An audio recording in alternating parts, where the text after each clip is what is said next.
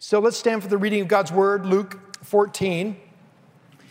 The context is that Jesus is actually at a meal hosted by religious leaders, and he has already entered into a very awkward situation. He himself has caused the awkwardness. And so one of the individuals at the meal, I think seeking to bring relief from the tension that Jesus has created, makes a statement, and then it gets worse. Are you ready? Luke 14, beginning at verse 15. When one of those who reclined at table with him, that's Jesus, heard these things, he said to him, "Blessed is everyone who will eat bread in the kingdom of God." But he said to him, "A man once gave a great banquet and invited many. And at the time for the banquet, he sent his servant to say to those who had been invited, 'Come, for everything is now ready.' But they all alike began to make excuses. The first said to him, 'I have bought a field and I must go out and see it. Please have me excused.' And another said, 'I have bought 5 yoke of oxen and I go to examine them. Please have me excused.' And another said, 'I have married a wife and therefore I cannot come.' So the servant came and reported these things to his master. Then the master of the house became angry and said to his servant, 'Go out quickly to the streets and lanes of the city and bring in the poor and the crippled and blind and lame.' And the servant said, 'Sir, what you have commanded has been done, and still there is room.' And the master said to the servant, 'Go out to the highways and hedges and compel people to come in, that my house may be filled. For I tell you, none of those men who are invited shall taste my banquet.'" This is the word of the Lord. Thanks be to God. Please be seated. Father in heaven, we come to your holy word. We come in the power of the Holy Spirit. We come to see what it is you want for us, what you've done for us, what you're doing for us, how we might be made different, to live out the permanent identity we have in you, to feast and long for more feasting, to taste that you're good and to long for more. You alone can create that hunger. You alone can satisfy that hunger. We come in the name of Christ asking you to do that now. Create in us what we cannot create ourselves. Satisfy in us what you can only satisfy. We pray in Jesus' name, amen. If someone were to ask me to say in a sentence, "What do you want to happen today?" I would simply say, I want every person here to taste his banquet. I want you to taste his banquet. Luke tells us this account, and he begins by showing us how a group of religious leaders were seeking to set up Jesus. If you didn't bring your own Bible, I'd encourage you to grab the blue pew Bible in front of you and turn to Luke 14. Because to understand the setting of this parable, we need to go back to the beginning of Luke 14. And what we're told is that there is a gathering, a meal, that one religious leader has hosted. And we know that this gathering is nothing more than a setup. It is not a genuine interest in Jesus to find out more about who he is and to share a meal together. We're told, verse 1 of Luke 14, one Sabbath, that's significant that it's set on the Sabbath, when he went to dine at the house of a ruler of the Pharisees, they were watching him carefully. So this group of religious leaders were inviting Jesus close to them so essentially they could see his errors, his flaws. The significance of it being on the Sabbath is because they loved all the laws surrounding the Sabbath. And so there's a man actually present, whether he was invited as a guest or they placed him there, I'm not sure, but I believe it was intentional, who needs healing. He has dropsy.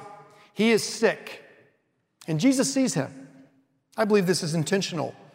Verse 2, Luke says, "Behold, there was a man before him who had dropsy, and Jesus responded to the lawyers and Pharisees by saying this." And this is the beginning of Jesus creating the awkwardness. Jesus asked, "Is it lawful to heal on the Sabbath or not?" So suddenly you can imagine the conversation in the room. It gets really quiet. Who's going to respond? They're watching him closely, and so they just remain silent.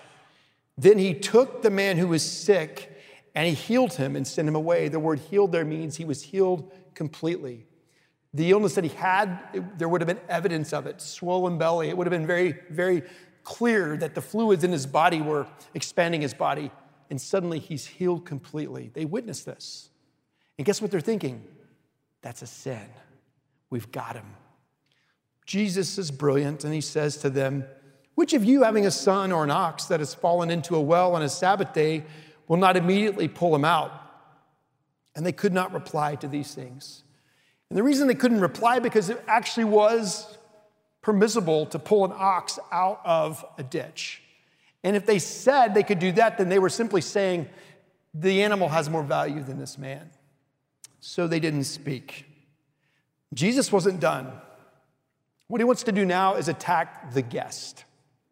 And so Jesus looks around at those who were at the meal, and he begins to tell a parable about those who seek the places of honor.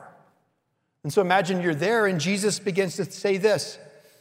He says, when you are invited by someone to a wedding feast, do not sit down in a place of honor, lest someone more distinguished than you be invited by him.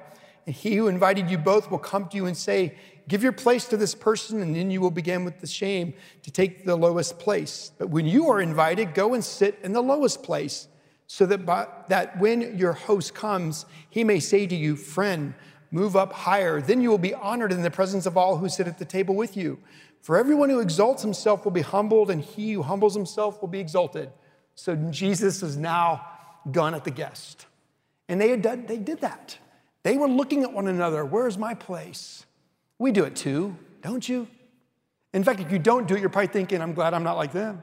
So the self is still right there beneath the surface, not that deep. After going after the guest, Jesus goes after the host. He said also to the man who had invited him, when you give a dinner or a banquet, do not invite your friends, those around the table, or your brothers, or your relatives, or rich neighbors. In other words, Jesus is saying, you shouldn't have invited this group. Parables shock. Parables stay with us. Parables reveal the truth about our standing. Jesus says, when you give a feast, invite the poor, the crippled, the blind, and the lame. And you will be blessed, because they cannot repay you, for you will be repaid at the resurrection of the just.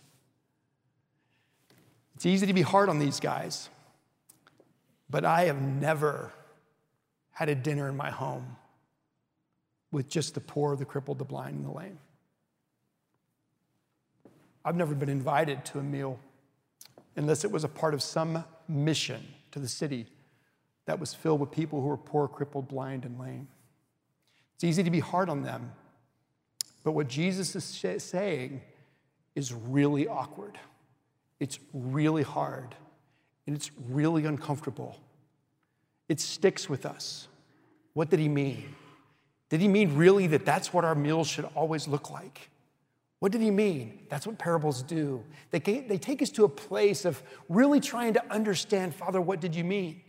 So Jesus finishes speaking at this moment, and you can imagine the awkwardness as they're looking at one another saying, I shouldn't have thought this way about myself, and I shouldn't have invited this group. Who is this guy anyway? I don't know how long the awkward silence went on until one of them finally, I think just to bring some relief in hopes that they could move on with the meal, says this, well, blessed is everyone who will eat bread in the kingdom of God. And you know he thought, that's the greatest thing to say. We're going to move on. But it gets a lot worse. Jesus takes that opportunity and says, I have another story. Verse 16, and he begins with the parable that we just read. Parables shock us, they stick with us, and they reveal to us our standing before God. And so Jesus speaks. And what he does is he describes the great banquet. And when Jesus is describing the banquet, those listening would have understood that this wasn't just an annual feast. This is something much greater. He's describing this heavenly banquet. He is describing a banquet that would have been given by someone who had incredible resources. He is describing a banquet that would not have had any flaws. If it was the wedding reception, the mother of the bride wouldn't have been able to find anything wrong. Nothing. The wedding coordinator would have simply said, it's all ready. There's nothing I can imagine that can be improved upon. And the guests would have sensed that. This is the greatest banquet that has ever been given. And so in these times, as Jesus was speaking, it was customary for an invitation to go out twice. The first invitation was somewhat like a save the date, maybe for someone's wedding. But the difference was whoever received that invitation would immediately respond by saying, I accept. It wasn't just put it on your calendar and you can RSVP later. It was, I receive it, I've been invited, I'm honored, I accept. Then on the day of the event, the servant would go out and announce, it's time, it's all ready. That's why what's about to unfold is so offensive. Because the invitation had been sent in advance. Those who have been invited would have said, we're coming. And now, as the courier and the servant goes out to say, it's ready, these three in this parable say, I cannot come. I cannot come to the banquet. Have me excused. So let's look at their excuses. Verse 16, he said to him, a man once gave a banquet and invited many. And at the time for the banquet, he sent his servant to say to those who had been invited, come, for everything is now ready. Verse 18, but they all alike began to make excuses. The first said to him, I've bought a field and I must go out and see it. Please have me excused.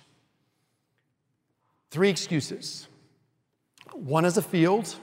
I must go and see it. The second one, I have purchased 5 yoke of oxen. I must go examine them. Third one, I have a wife. I'm a newlywed. Have me excused. What do these have in common? Well, first of all, they're all lame. Every excuse. And actually, except for the third one, they're littered in lies. The people that Jesus would be referring to would be people of means, people with resources, those who have the ability to possess things. And so the first one says, I've bought a field. I must go and see it. Well, it's a lie. Not that he bought a field, but you don't buy a field that you haven't seen. And if you do and you trusted somebody for it, well, you could wait till the next day because the field's going to be there.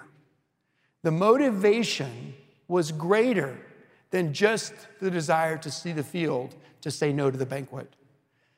The second one is a man who had plans. He had plans related to his possession. We're told that he bought 5 yoke of oxen. That's significant. 1 set of oxen, equally yoked, would be able to plow a massive acreage. But here we have 5. That means that this man had a production. He knew what he was doing. And anybody with that type of resources would have known that these oxen are good. And even if he didn't know, he trusted someone else, one of his servants, he could still examine them tomorrow. His plans to go and see them and not go to the banquet is motivated by something deeper than just 20,000 pounds of ox. The third one we're most sympathetic with, aren't we? I'm married. I can't come. Well, it's also a lame excuse. Because people and possessions and plans, all 3 represented here, are only good things compared to the great. But here's the problem. These good things have satisfied these men, so much so that they no longer hunger for the great. And the same thing happens to us all the time. One of the things that these 3 the plans, the possessions, the people have in common is that they're actually good things. There is nothing wrong with owning possessions. There's nothing wrong with having plans to use those possessions or see those possessions. There's certainly nothing wrong with people. But those things compared to the feast, to the banquet of God, to being in relationship with God, pale in comparison. And that's the subtle truth of what Jesus is saying. John Piper says the greatest enemy of a hunger for God is not poison, it's apple pie. It's not the X-rated video, it's the primetime dribble of triviality we drink in every night. And if you want to spend time truly trying to understand why these men didn't go to the banquet, it's actually really simple. They just weren't hungry. Hunger is the greatest motivator of our life. Whatever we desire dictates what we hunger for. And these men were not hungry for God. Maybe when the first invitation came, they thought, yes, that's honorable, that's good, I'll go. But in that moment, when the courier is out, when the servant goes out and said, everything is now ready, their appetite had been suppressed by something. And that which suppressed their appetite was simply good things. And it happens to us. Good things like family, like ministry, good things like providing, good things like pleasure. But there's only one great thing. And the greatest enemy of being hungry for that great thing is to be satisfied with so many good things. And so many good things in our life create this long, seemingly endless list of anxieties that are connected to them. So suddenly, when there's an opportunity for us to taste a banquet, when there's an opportunity for us to be engaged in the worship of the Lord, sometimes, and maybe often, those lesser hungers begin to satisfy in a way that causes us to say, I cannot come. I cannot come. I cannot come. Jesus gives this parable to shock those who are listening. He gives this parable that it might stay with them, that they can think about their standing before the Lord. And what he's going to tell them at the end of his parable is, you're not going to taste my banquet. My banquet. It's my banquet. So, who makes it to the banquet? Let's look. The servant returns to the master, and he reported these things to his master, and the master of the house became angry and said to his servant, go out quickly to the streets and lanes of the city and bring in the poor, the crippled, the blind, and the lame. And the servant said, sir, what you commanded has been done, and still there is room. And the master said to the servant, go out to the highways and hedges and compel people to come in, that my house may be filled. That second part is a sign of the gospel going to the Gentiles, to us. God wants his house filled. So who fills it? Who's around the banquet table? Well, it's easy to see. The poor, the crippled, the blind, and the lame. What did they have in common? The first group of men that were invited weren't hungry. They were satisfied with good things, good plans, good possessions, a good relationship. So much so that the hunger for the great wasn't there. It had dissipated. It was gone. What do they have in common? The poor, the crippled, the blind, and the lame. Well, by nature, they're beggars. They're hungry. They're in need. And where do they live? Outside the city. And so what does the master say? Go. Go and get them. And bring them in. Where are you in this parable? Most of us fight hard against the idea of being needy. Most of us work hard to make sure our children aren't needy. But the truth is, the ones surrounding the banquet table, the great banquet table, are the poor, the crippled, the blind, and the lame. And what they have in common is really amazing. The first group said, I can't come to the banquet. 3 times, I can't come. Excuse me, I can't come. Excuse me, I cannot come. Those who have been pursued by this servant, who are crippled, poor, blind, and lame, would have, at least in their thought pattern, had the same answer. I cannot come to the banquet. Look at me. I could never go to that banquet. I can't walk, I'm crippled. I can't see the way, I'm blind. I'm not clothed appropriately, I'm poor and I'm impoverished in dirty rags. I'm lame. Who's going to take me there? And this is why the gospel of Jesus Christ is so beautiful. They were right. They cannot come to the banquet, not in their own flesh, not by their own strength, not by their own riches, not by their own ability to clean themselves up. Even if they did the very best as they approached this great banquet, they would have been rejected by society who saw them coming. But there the gospel moves. In utter dependence, in absolute dependence on someone else, they were brought. The servant compels them to come. And out of their dependence, as beggars, they come. And so picture the feast.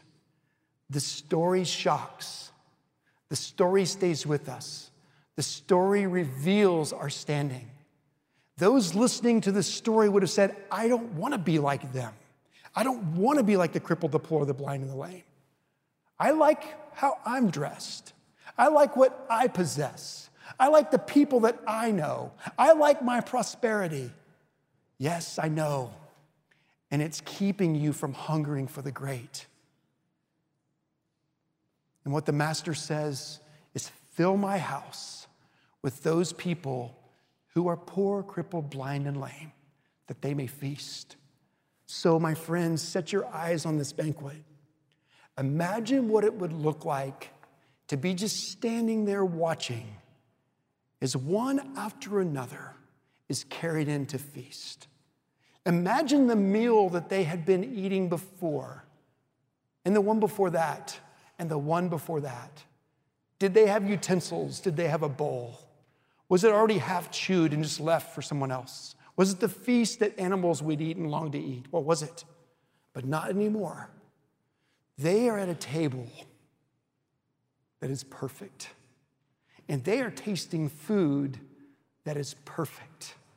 And they're looking around at others like them, and their mind is being blown because the host of this great banquet not only has prepared it for them, but given them the way to come. And there's still room. And there's still room. And the master says, go out even further and compel them to come. Have you tasted the banquet? Have you recognized your own spiritual paralysis, that you are crippled?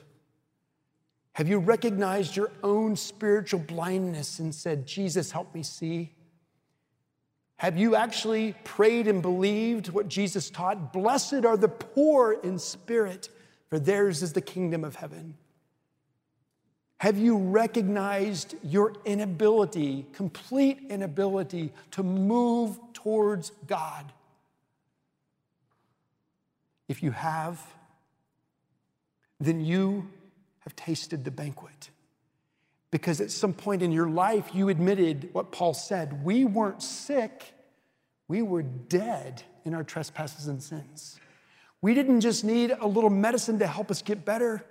We needed the King, the servant, the master, to lavish us with his rich grace, causing us to be made alive together in him. And when that happened, we tasted his banquet. And that taste was just a foreshadow of what this eternal banquet really will be. And what happened was that the God and the only one who could create this hunger did. And you at some point in your life said, I need to taste Jesus. And the one who created that hunger in you, the only one who could, also satisfied. And you took and you ate and you tasted that it was good. And you were secure at that moment in your salvation. But some have thought the way to hunger for God is to be religious. Some have thought the way to hunger for God is to earn God's favor by really working hard, having really good plans and possessions, knowing the right people. And along the road, somehow they missed it. They actually responded to the first invitation. These Pharisees, I believe they did. They thought they had a hunger for God and obeying the law perfectly.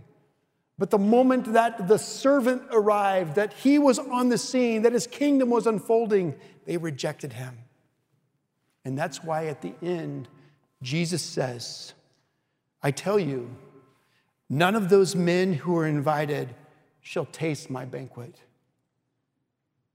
Have you tasted the banquet of our living God? If you have, then you are eternally secure. He created that hunger in you, and he satisfies that hunger. This side of heaven, we battle because things aren't yet perfect. We battle with the temptation to trust in lesser things, to become satisfied with good things so that we no longer hunger for the great. But by God's faithfulness, through his faithfulness, in moments like this, he reminds us that we've been satisfied with something else. And we have the freedom then in Christ to repent. And you know what that's a sign of? Hunger. It's a sign that you really are hungry for God because he created that hunger and he satisfies it. Let me explain it this way. A couple of weeks ago, I was with my family and a number of other people from the church in Israel. You're going to hear a lot about that, I imagine, over the years, months, weeks, whatever. But there was a moment when there was a shepherd in this place called Little Nazareth, much like Williamsburg here, where people are dressed as they would have been in Jesus' day, and you see a tomb and you see a manger. Well, there was a shepherd, and he looked like a shepherd. And he had sheep, but the sheep weren't roaming freely. They were in a pen. There were about 30 of them, and he stood there, and we talked to him. Well, my little ones wanted to feed the sheep, but there was nothing to feed them. The sheep just kind of mulled around. And then I saw a pasture not too far away of wheat. My ADD was kicking in pretty hard. So I moved to that field, and I just grabbed a handful of wheat. I'm about 30 yards away from the sheep. And all it took was for one of them to look up and see what was in my hand. And as I moved close to that sheep's pen, they all turned and began to climb up on one another, eager to take that which was in my hand. The shepherd no longer mattered. The food was in my hand. Our church, the folks from our church there watching, looked. Many of them took pictures, so I have a picture of this. And as these sheep climbed on top of one another, as I held out the wheat to my kids to feed them, I said, oh, if only that's the way the congregation would respond on Sunday mornings. Here's the truth. You can. You are. Some of you, not as you once did. Some of you today, probably more than you ever have. You are hungering for God because he created that hunger in you, and only he can satisfy it. And this is really important. At the foot of this pulpit in cast iron is wheat that is growing up. Because the pulpit symbolizes the word of God, and no matter which man is standing behind their preaching, the word of God is being thrown out to you. My prayer is that you and I would taste his banquet. That the things that we're tempted to find satisfaction in, many good things that keep us from hungering for the great, would dissipate. And as we walk through these doors on Sunday morning, we would come in like those sheep, seeing that there's something there that I'm going to be given, and I want it. And whether you sit in the balcony or on the front row doesn't matter. The Pharisees would be up here. I'm not saying that's you. They would be up here. But they might also be in the back saying, we're not like them. It doesn't matter. What matters is that you enter into this place saying, I've tasted his banquet because he made me taste it. And I want more. He created that hunger in me, and he's the only one that can satisfy that hunger. Give me more. Give me more. And he will. Because he's the one who said, blessed are those who hunger and thirst for righteousness, for they will be filled. So, have you tasted the banquet? If you have, praise God. If today you confess, I've never tasted it. I've been satisfied with so many good things, I've never hungered for the great, or I've actually been satisfied with bad things and never hungered for the great. Maybe today's the day for you to hear about salvation and come and taste of the only one who can satisfy what you were made for.